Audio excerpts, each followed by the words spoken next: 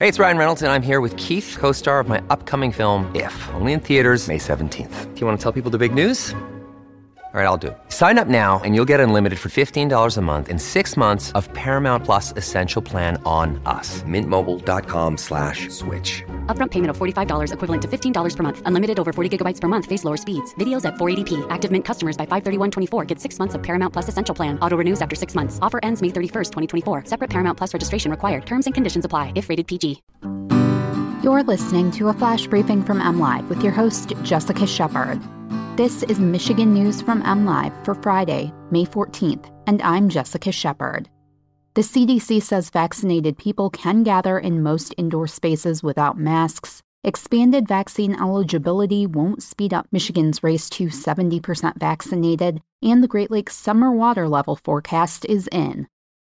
The Centers for Disease Control and Prevention announced Thursday a recommendation that people who are fully vaccinated against COVID-19 should be allowed to be mask-free in most indoor settings.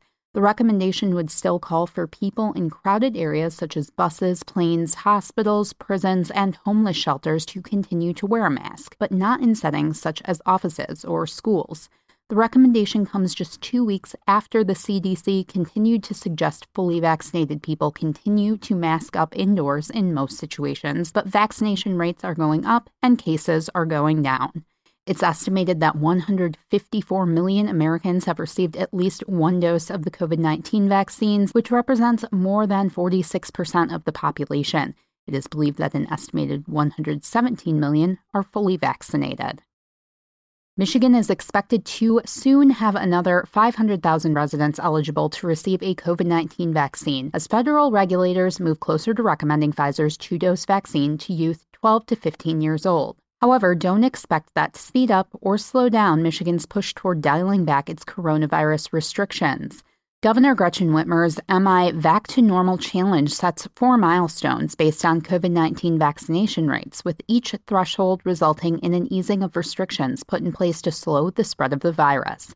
The percentage goals are based on the makeup of the 16 and older population who has received at least one dose of vaccine.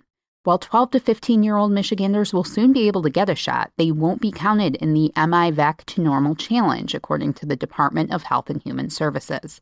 Despite that, doctors are reminding parents that youth should still get vaccinated. Dry weather is putting the Great Lakes water levels on a downward trend. The new lake level forecast is out for the summer, and the levels should be in a range that most will call a sweet spot. Great Lakes water levels are expected to be much lower than the record high levels over the past few years, but still above the long-term average water level.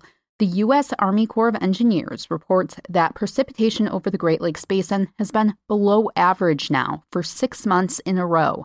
The drier-than-normal weather has led to some significant declines in the water levels. Lake Superior is forecast to stay about 6 inches below record levels and 6 inches above the long-term average. Lake Michigan and Lake Huron water levels have decreased significantly since last July. The lakes will still be about 16 inches higher than average, but around 18 inches below last summer's record level. Lake Erie and Lake Ontario are also down from last year, with Ontario actually forecast to dip below the average level.